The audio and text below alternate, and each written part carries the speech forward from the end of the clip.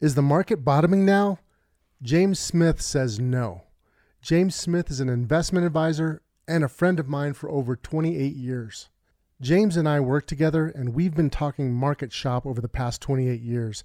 Please listen in to an insider's view between James and myself as we catch up and discuss the current state of the investment world. I hope you enjoy this podcast. Welcome to the Market Call Show, where we discuss what's happening in the markets and the impact on your investments. Tune in every Thursday on Apple Podcast, Google Play, Spotify, or wherever you listen to podcasts. Welcome to the Market Call Show. We have James Smith with us here today. James is a really good friend of mine. I've known James for over 20 years. We used to work together at a brokerage firm. And I'll never forget when I first met him because he sat next to me and he was always so focused on his work. And I really wanted to bring him on because we've talked a lot over the years and he's helped me with a lot of perspective. And I wanted to share some of his perspective with you. James, welcome. Well, thank you for having me. You know, I wanted to just kind of set the background if we can. Tell me a little bit about your early life, like, how you got into this business, how you got into finance and, kind of the setup, playing football and all of that. Just give us a little background about yourself. So I went to high school at Hinckley High School, graduated in '84 and got a full ride scholarship to the University of Colorado. And somewhere about second year or so, I decided I wanted to be in the business school. Met some really interesting, famous people there. And I'd say that I probably didn't decide until I was close to my senior year that I wanted to be in this business. And so I had an agent at the time, a sports agent, and his brother was a penny stock guy. And they sponsored me in order to get the test. So I actually paid for the test and got it on my own. I had a job offer at Dean Witter at the time in Boulder. And I decided that I was going to play professional football, but I ventured that way for a couple more years till about 24, 25, and I parked my license in the interim. And then I think around, early 90s, I decided that I needed to get a job and football was too painful and I was going as far as I was going to go. So I interviewed at Betcher, and I want to say about 1992, and they didn't offer me the job. There was a guy that was a booster at CU, and I dated his assistant's roommate, and she was telling me how I could get some interviews. So I interviewed there, Merrill Lynch, a couple other places. Didn't get the Betcher job. He made some calls, and then about a year and a half later, 1994, I re-interviewed at Betcher, and I got the job, and that's when we met. So it's a little longer than 20 years. We were upstairs in the same building. How much more do you want me to tell you? That's pretty good. Yeah, you have a really good timeline there. 1994 was my recollection too that we met, because I had just gotten a job there. And I changed offices because I was at a different office because that was the office I can get the job in. You were in Lakewood. I was in Lakewood. I did not want to be there because I lived near to the tech center, which is where you were. And the offices were nicer. It was closer to the clients that I wanted to talk with. So I had to pull a lot of strings to move to that office. And by luck and by chance, I sat next to you. I remember that. Yeah, we threw around a baseball and talked shop a lot. And one day you said something to me that kind of has stuck. You called me hitter. You said, "Hey, what's up, hitter?" And I think that was just a thing you said to people. And now I call you Hitter Smith. I'm not the hitter anymore. You're the hitter. So yeah, but I thought I don't know why that stuck. But I don't know why I said, I don't think I called everybody that. I think I got the nickname thing from college. Everyone had multiple nicknames. And I want to just kind of talk about your perspective about the markets in this unique environment, because you and I have been advising clients and managing money for a long time. And you've seen a lot of ups and downs. And what we're seeing right now, as we've had a lot of conversations, seems a lot different. Right. So are investors being too optimistic right now? Because you're hearing people say we're near a bottom and stuff like that. What is your general perspective on the level of optimism and whether or not this cycle has more to go to the downside, if you will? Well, typically, as far as I remember, when I got in the business, I think 94 was considered the end of a recession. And I remember the market literally went nowhere for the entire year. 99, 2000 area was a much bigger correction. And then 08, 09, and then kind of COVID, which was a flash correction. Normally they're not top to bottom in 60 days. And so I would say in general, people are being too optimistic only because we haven't seen sort of the panic sell at the bottom. I panicked in the past. I'm not going to panic now because I think I'm better positioned than I was before. And I think until, inflation, people talk about it, we've seen peak inflation or it's not that bad. Inflation is supply and demand, and we have too little supply for the demand, and the only way to fix it is to increase the supply. But as we talked, you can't just wave a wand and then the supply magically appears. So, crops and fertilizer that's related to natural gas, even if you turned it on tomorrow, how much of a crop did you miss this year before next year? So I think, we haven't had sort of the panic sell-off where everyone wants to get out. And B, we have a supply problem. And until that gets fixed, I'm not sure this gets fixed. And then interestingly, I think we talked about this too, typically the economy is contracting. I think GDP comes out tomorrow. I think it'll contract again.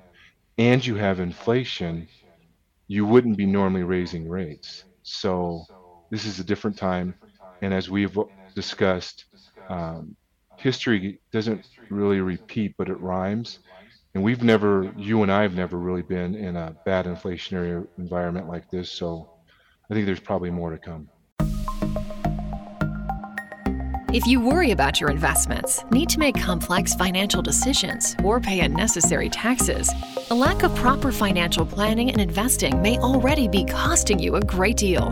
When you are ready to turn your peace of wealth into peace of mind, go to wealthnetinvest.com and click on the Schedule a Call button to talk to us and get a free consultation today. Yeah, that's really true. We've been in the business for quite a while, but the last time we had inflation that was bad was just before our time. And I remember talking to people that had been working in this industry a long time when I first got in, and they were telling us, hey, you have no idea what it's like when inflation gets ugly. I don't know if you had that experience or not. And of course, because I remembered that, I've studied it a lot to see what the markets have done. And I think, like you said, it rhymes. But the reason why I asked you whether or not you thought people were too optimistic is that I was just watching the news. We have, first of all, the politicians are coming out and telling us, hey, let's redefine what a recession means. That's new. Right.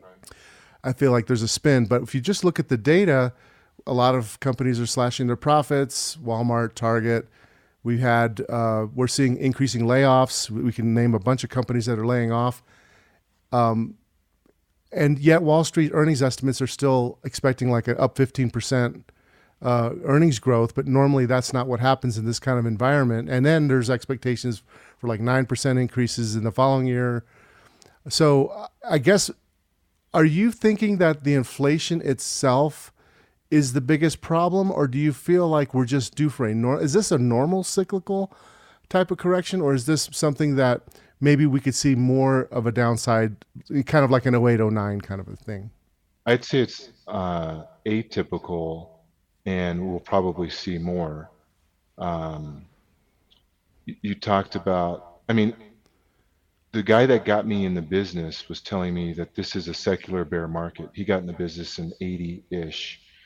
And one of the things he talked about was the fact that when earnings came out at that period of time, what the analysts used to do is discount the earnings by 10%. So if you came out with $2 earnings, they would show it as 180, to reflect inflation, and we haven't done that yet. So Mm. you're right.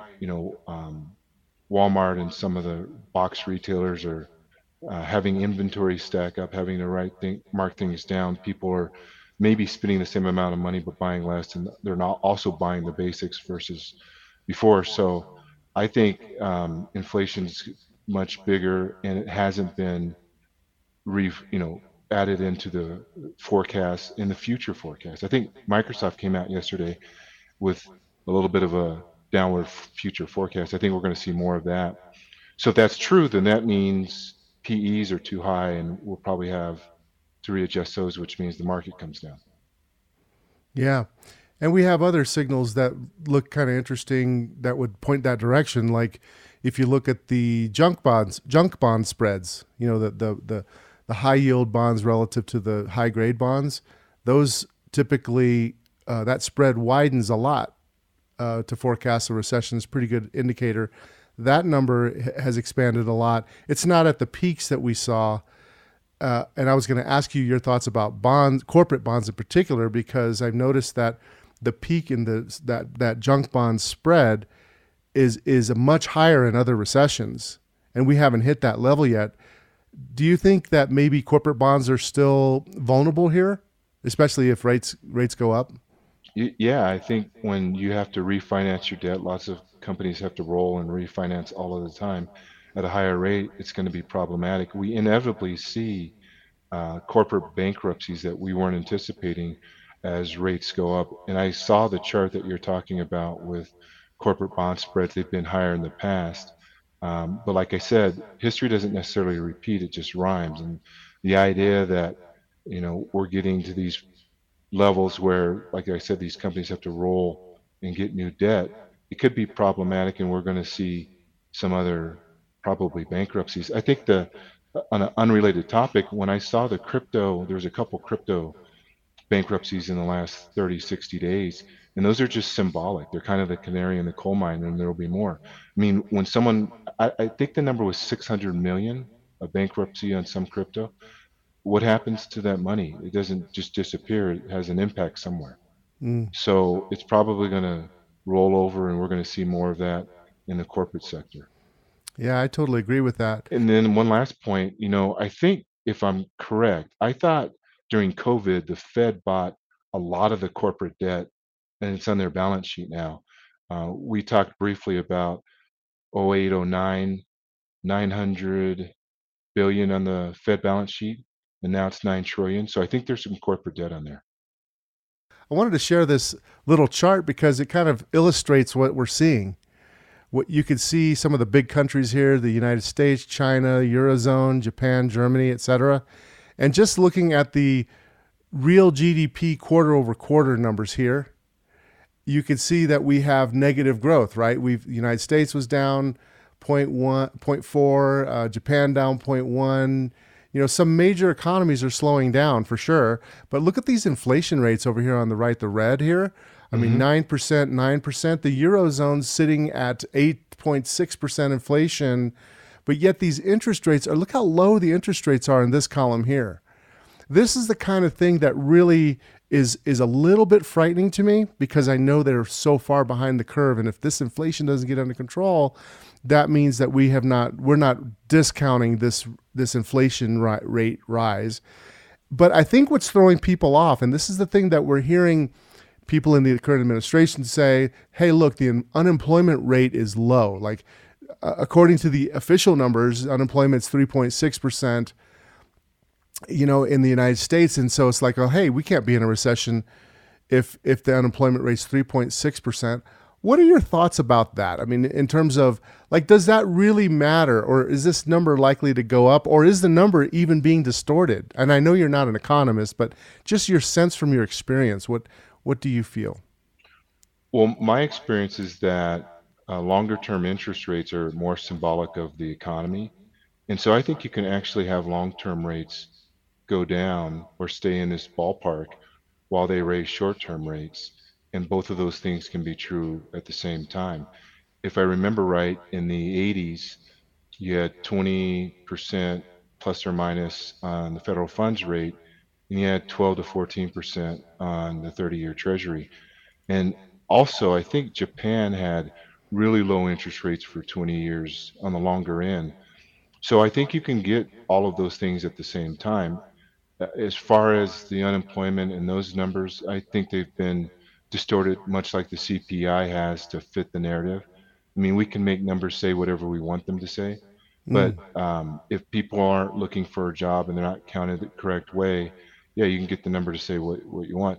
It's interesting that if we have a 3.6% unemployment, I was just in South Dakota visiting my son this past week, and literally every store, every shop had help wanted, all shifts available sign.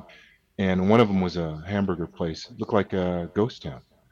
So I'm thinking not only can they not get people to work, the place is empty, probably from food prices. So I think you can get all of those things at the same time, and you can decide what they all mean. I just think that inflation is a big deal, and the unemployment or the employment rate is not precise. Mm. It doesn't feel like it's precise, and I get this question a lot, and I don't know if you are too, but people will say, "What is going on? Like, why do we have like nobody wants to work, but yet all these people say they need jobs? It's like, what's going on here? Is there there's something different?" And you know what? Actually, I'll tell you what my perception was, and I want to get your feedback on this. So back when I was going to school in Texas, went to University of Texas. I had a professor who was he was an MIT guy. He was a economist for Exxon, and it was an aggregate economics class, like a junior level class. And he explained that when the whole cycle of what happened when we had inflation. And one of the things he said was that you're going to get these shortages, and it's a self-reinforcing process where you'll get a shortage, which will lead to more shortages, and which will lead to more inflation. And reversing it is very difficult. And it feels like that's what's happening right now. And he said one of the reasons why you'll know that, and he was a really funny guy. He said one of the reasons why you'll know this is happening is that all the guys who are employing, all the people that are managers that are employing will say, I can't find anybody except the guy on the street that I don't want to hire. Right. So, and in that case, it's not that there wasn't workers. It was like there was disincentives to work. I mean, I'm wondering if that's part of the issue, or because it is a little baffling for many. Well, whenever government pays people to not work, there's a disincentive.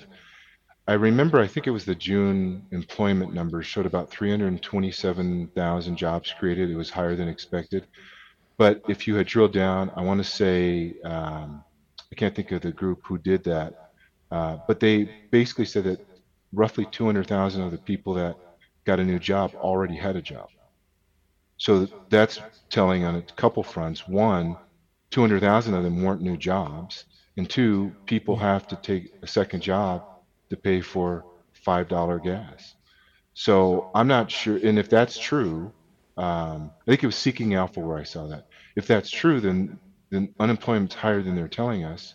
Obviously, they have a narrative and they want to, keep it that way. They want people to believe there's a soft landing. So they, you talked about the news. I don't watch the news until way late in the day. I want to kind of figure out stuff on my own, and I read a lot, but I think the news seduces people to believe things that may or may not be exact. Mm. So I think unemployment's higher than they're saying, and it's the reason why people can't, hire, as well as people being paid to stay home. Yeah, I agree with you. The news is a very dangerous thing to read. I read the news for one reason, and that is to try to understand psychology. Right. To understand what people are thinking, and then to compare that to what the data is saying. So, and that's the biggest problem I'm seeing is the disconnect between the kind of the factual stuff that we're looking at versus what we're seeing in the news. And, we feel like there's such a big disconnect, and I don't think I've ever seen the disconnect this large before.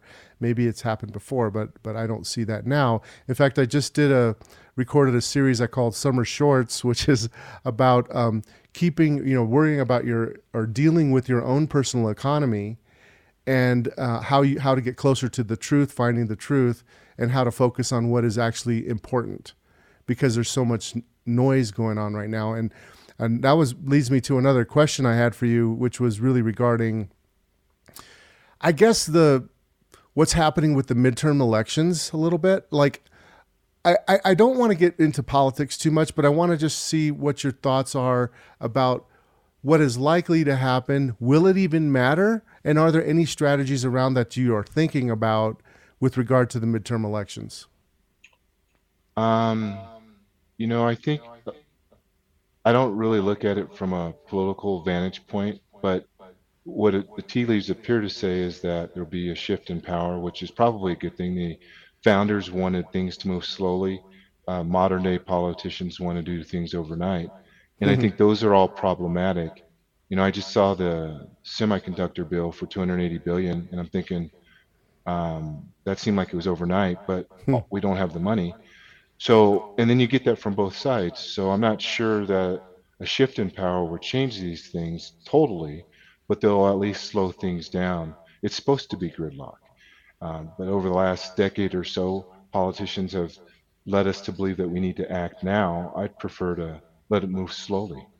Because when it moves slowly, then you can have conversation and discussion and debate. When it moves quickly, it's quickly forgotten. And that's probably why we have $30 trillion in debt and 100 trillion in unfunded liabilities, because these things are just done quickly. Mm-hmm. Yeah. Yeah, that makes sense. So it sounds like it could be a relatively good thing then, I think based on so. what you just said. Yeah, Okay. I mean, for the way our business is, it doesn't matter what the politics are. It matters if everything else is working. And if, in a functioning society, you're not supposed to have conversations about politics, but we're not functioning. So that's why it's on TV every day. So at some point, we'll get to a calming space where that's no longer the everyday topic. I hope you're right about that it doesn't turn into something more violent. I hope that's the case. But so it looks like we will have some kind of a shift. It could be good, but will that good be realized in the marketplace right away? Like, I guess the reason why I'm bringing that up is because, like, you hear some people say, hey, we're at a bottom right now. And in the last month, we've had a little bit of a bump up. But yet the data that we're seeing is saying that we're just starting this decline in terms of the economy. So I'm seeing could this be just a bear market rally? But I'm wondering if that particular midterm election thought process, the general consensus is we'll have a big shift, that maybe it's going to slow things down, but will the market actually recognize that right away, or will it take time for that to work itself out? I think this is longer and drawn out. I think most market tops to bottoms that we've experienced are a couple years. I think the top may have been November of last year, so we're not even a year in. And then if you add into the fact that I've talked to people smarter and longer in the business than me that say we're in a secular bear market, you might be talking about multi-year, 5 to 7 years to get out of this sort of thing. So I don't think we're near the bottom.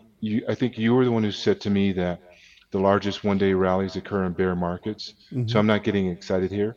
I think what's going to end up happening from an investment standpoint is, back in the 70s and 80s, there used to be sort of a 5-pronged investment allocation process. Mm-hmm. It was stocks, bonds, cash, real estate, and gold. And we don't talk about it that way anymore. We talk about mid cap, large cap, small cap, international. And I think you had asked me earlier, what can people do to win? I think getting your allocation a little bit closer to that than where we are with, the colorful large cap, mid cap, small cap is probably a better method at this point. So and use these rallies as a place to get more comfortable. Most people, and probably, I'm just guessing, are closer to 100% invested.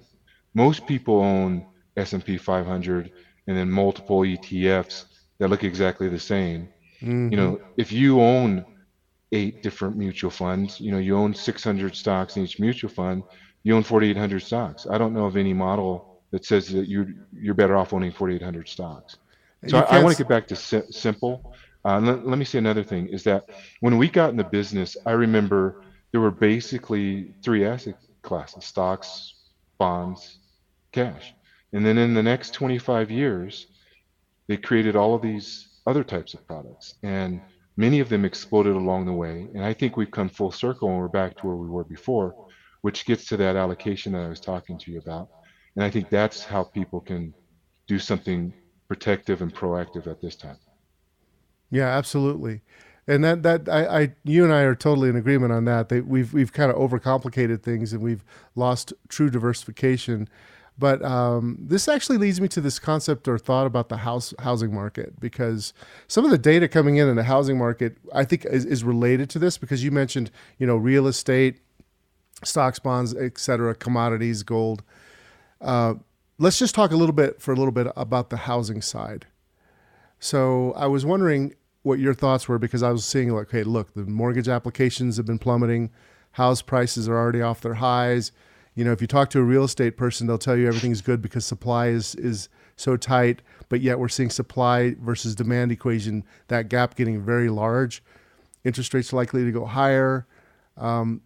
If you just run the math on a payment, if rates go up to even the midpoint of where they normally go up, that would imply that housing prices would need to be like literally half of what they are right now. So the other thing I was, looking at was that, wow, okay, if you look at the affordability, like the value of a home versus the income, normally it's around three to four. Now it's sitting like between 6 and 8, depending on how you measure it. That is another sign saying, hey, well, that doesn't make sense. Are we due for more home price declines or just steadiness? And how is that going to affect people? Because I think about the wealth effect. When people have already lost a lot of money in the markets, stock markets, they're also starting to lose money in their homes. And that means they're going to tighten up even more. Is that even in the equation here? I guess is what I'm saying or asking. Or am I being too pessimistic? No, I think we've been led to believe that buying a house should be at 3%. And I was talking to a buddy the other day. I think I got my first condo at 7.5 or 8. And what that does is it determines how much you can buy versus when Mm-hmm. it's 3%. Because you have a lower payment, you can buy more. So I think there's some of that.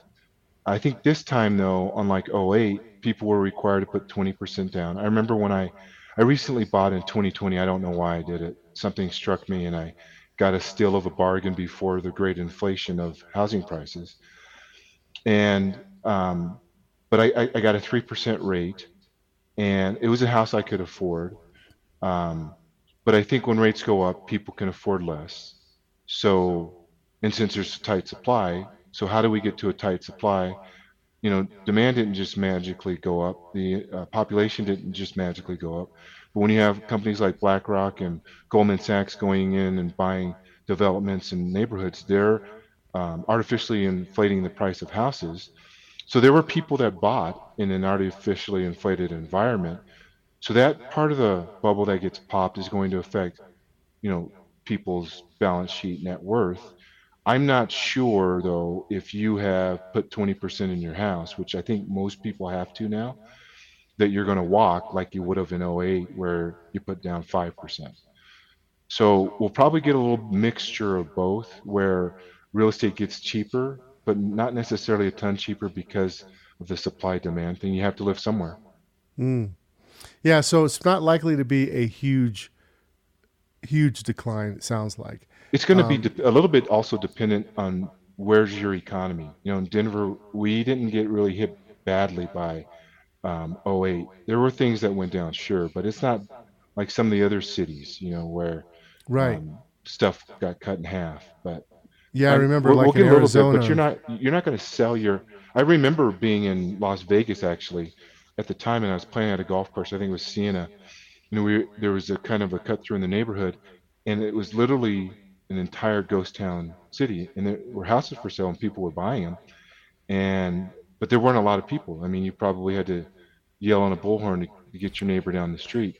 And then there were boarded up areas. And I later came to find out that um, they graded down those neighborhoods. But you can't just get rid of something and it doesn't come back and get you. Where did the money go for those houses that were supposed to be tied to the bank. Well, it's probably on the Fed's balance sheet now with the 9 trillion. Exactly. So all of this comes to pass. The rubber hits the road, and asset prices will get correctly or repriced. Let's just say that. Right. Okay. So yeah. So I guess what I'm hearing you say is that maybe softer prices, but probably depending on where you are, it's not even. Like some areas will probably do a lot better than others, but in general, maybe just a slight repricing. Yeah, I tend to think that's probably true too. I'm not quite sure yet, though. I noticed that foreclosures expanded pretty dramatically too recently. I mean, it's just starting to increase, and you don't hear anybody talking about that. The fact that foreclosures are increasing, the Or new housing repo starts. or car repossessions either. Or in the June small business survey where 30, maybe it was 60%, I don't want to misquote it, but there was a large number of small business owners that could pay all their bills except the rent. So all of those things aren't cooked in either. Exactly. So I think a little reality check it appears to be in order. We don't know for sure because markets can do strange things and economies can do strange things, but it appears like I love what you said about how use market rallies to help yourself get more comfortable, Right. get more diversified, get more into those areas that make more sense. So let's move a little bit into that kind of a discussion about practical personal advice. I'd like to start off, if we can, with somebody who's like that high income professional person. I know you have different types of clients that are retired, not retired. If we could just focus in on your executive type clients who are high income. They're not retired yet. They're saving a lot. Maybe they're doing fairly well. What are you seeing their concerns right now being, and what's the type of advice that you're finding yourself delivering to them right now? Well, I think their concerns now are a lot of those execs are tied to the company stock. If it was a high tech stock, you've seen them come down. Most of the big name high techs are down 50% or more. So it's a negative when you work Silicon Valley or one of those types of companies that you have so much tied into it, and you don't always have latitude to do, execute stock options or anything like that. And I say that their concern is that now, I brought some of these things to their attention 2 years ago about one having a concentrated stock position. There's nothing good about it. Yeah, people have made a lot of money that way, but I've seen them go the other way.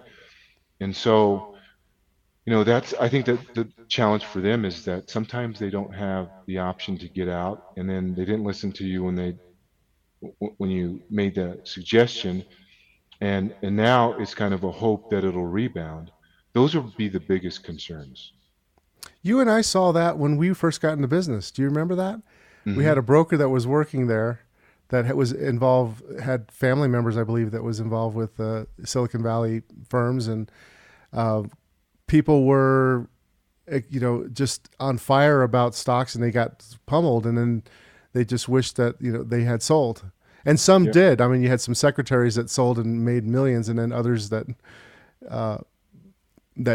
basically lost a big chunk of it and then had to do a lot more to get to a point where they were financially secure. And I've personally seen that with some clients that have had opportunities to be financially secure and then basically have lost that. Or let's just put it this way: they didn't lose it, but it was going to take a lot more effort now to recover. So that's one thing with the high income. What else are you seeing other than the company stock? Let's say they're not getting a lot of company stock, but they have pretty good income and they've been saving a lot in their 401ks. What is your thought about like that mix of 401k savings versus non 401k savings? I mean, because all of our career, the financial planning industry said, back up the truck with your tax deferred assets, and all of that, and then start saving outside and things like that. What is your thought about the retirement industry and the retirement types of accounts and how much you should emphasize them right now? What I've told most people for the last several years is try not to end up with an IRA at all. End up with a Roth 401k. Most companies offer that. It's better to pay the tax now than later. I think I gave you the example. If you have a person in our age category and they got $1 million in their 401k, they probably only put in say 500,000, but they have to pay tax on 1 million. So they got a tax break on 500,000 of it, and but they owe the government on 1 million. You're not in business with the government. So to me, to defer that idea that later on I'm going to go into business with the government and pay them on the harvest doesn't make any sense.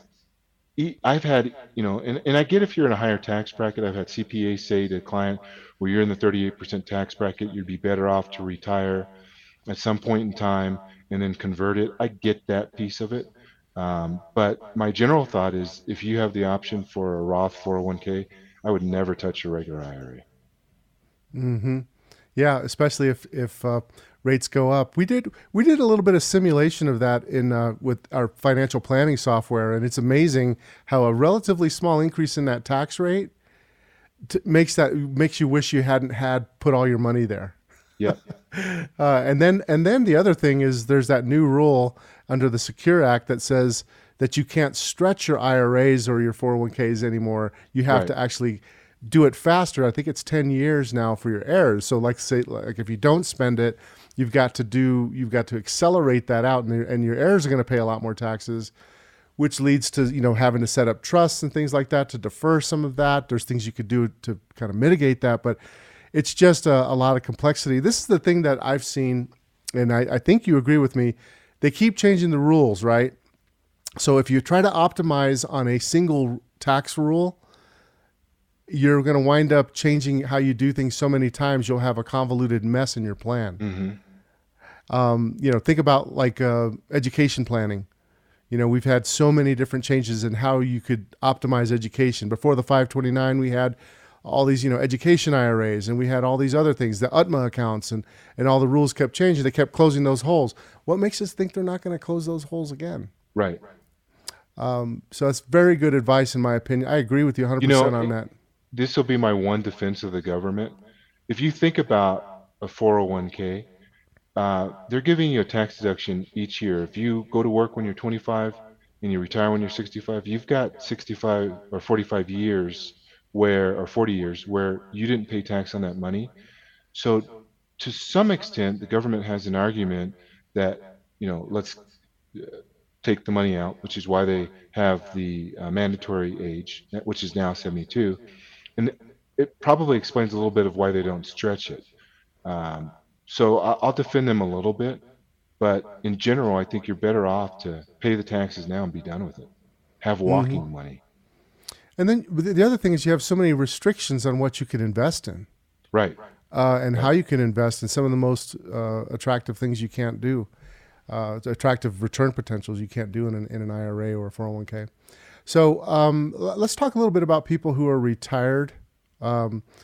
Income is a tough thing. I mean, I guess if rates go up enough, then they can, retirees can get more interest income, but their inflation rate's going up too. So it appears like interest rates aren't going up fast enough to really offset the increasing cost of living. So how are you helping retirees keep their income up to pace with the inflation rate? You can't do that. It's just one of those periods of time. There's not an equal, how do you get a 9% return? That's what they told us was the inflation rate, which I think it's probably much more than that because they were willing to tell us it was 9%. So there's not a way to really keep up with that. And then problem number two is that most models for our industry are based on capital markets. So there used to be a rule of thumb that you could take 5% of your investable assets and you wouldn't be infringing upon principal, and you'd basically have that amount of principal when you retired if you invested prudently. You can't use 5% anymore. It's probably down to 2.5% or 3%. So it's a little bit of a problem. I think, though, most people that I've dealt with, it's not an issue that maybe they put 30% in cash and they're not getting the actual rate of return. Another way to look at it is the last 8 or 10 years of return actually forward paid us for the next 10 years. Mm-hmm. I know that doesn't solve the now, but it is a way to look at it. And then there are other things now like fixed index annuities that are basically pensions that will give you a fixed payout that you can't run out of. that's the good part of it, is you can't run out of it. But if you have heirs, there may be less to give the heirs. But to solve an income need, you can do things like that. I like what you said about it being paid forward. I think the issue that a lot of people ran into is that we were getting paid forward, but instead of people banking some of that for future consumption, they spent it. They bought a bigger house. They bought a bigger house, yeah.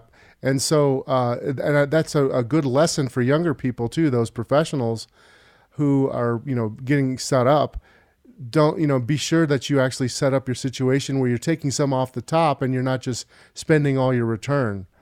That whole 4% rule, 5% rule, it's simulated out to be okay.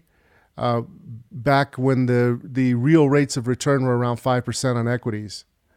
But if you have the inflation rates go up, then that real return may be cramped down. And so that doesn't work. The math doesn't work anymore. So you're right. It's a tougher situation for a lot of people. So, and a lot of our clients are wealthy, so that's not an issue for them as far as they could just live off the cash. But for a lot of just regular everyday people who are saving and investing, it's hard for them to make the retirement math work out. Right. So if you're working with somebody who the retirement math just works out, if everything goes right, how are you thinking about allocating their portfolio? Like, what's the overview of how you go about allocating their portfolio?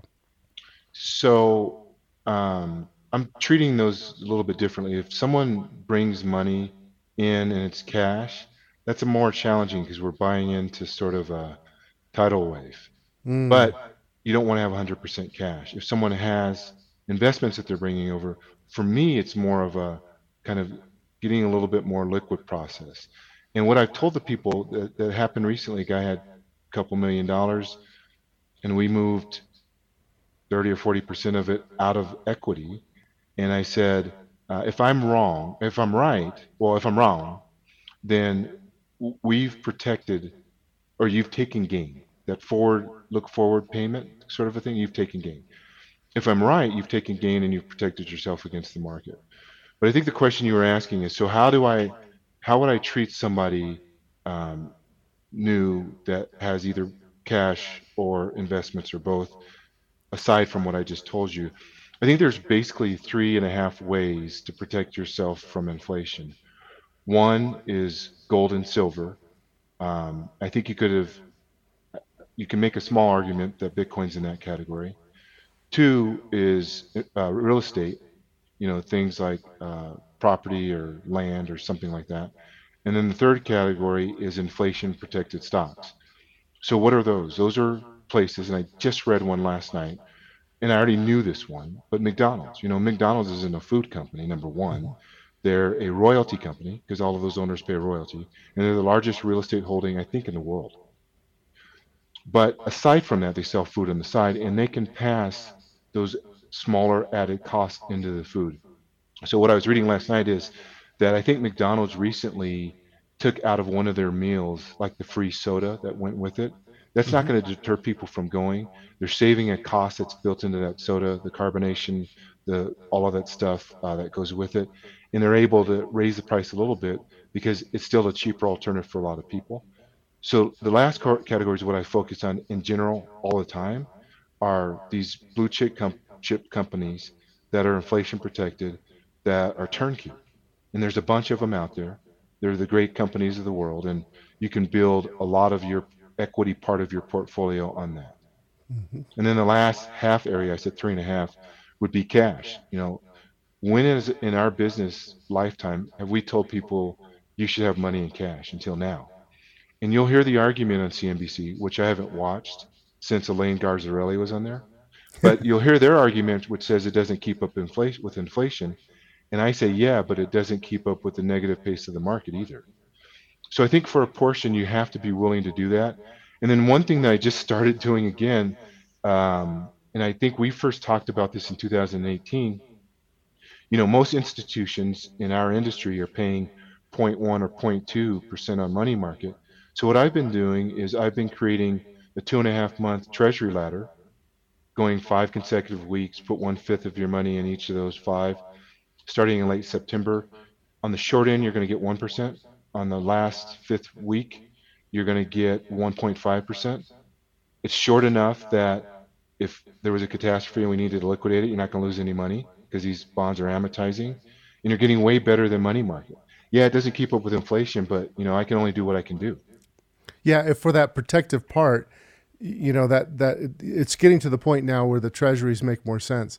One of the things that's really interesting in our business is there's a lot of advisors that are not doing these types of things because they don't have the experience with that. Like all of their experience has been in this bull market, and they also don't really understand individual security selection as well as you and I do, because we teethed on that. Like we live our life with that. So there is a big advantage moving away from those pie charts and moving towards more selective investing. And I think that makes a big difference for people.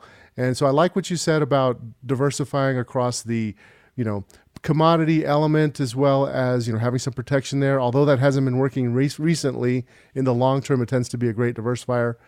And then buying those blue chips. I like the concept of inflation protected stocks.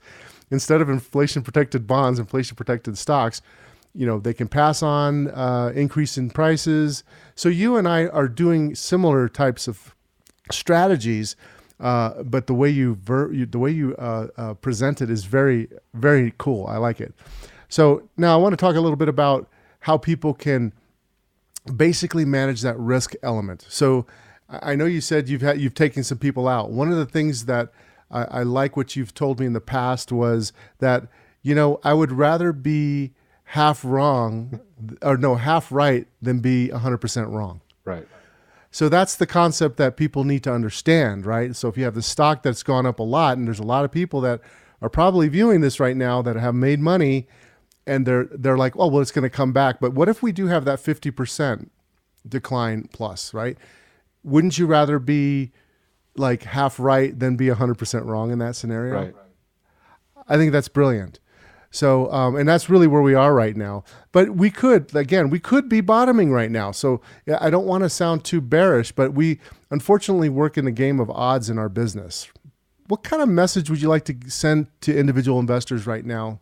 If you could think of anything, what would you kind of want to leave with people?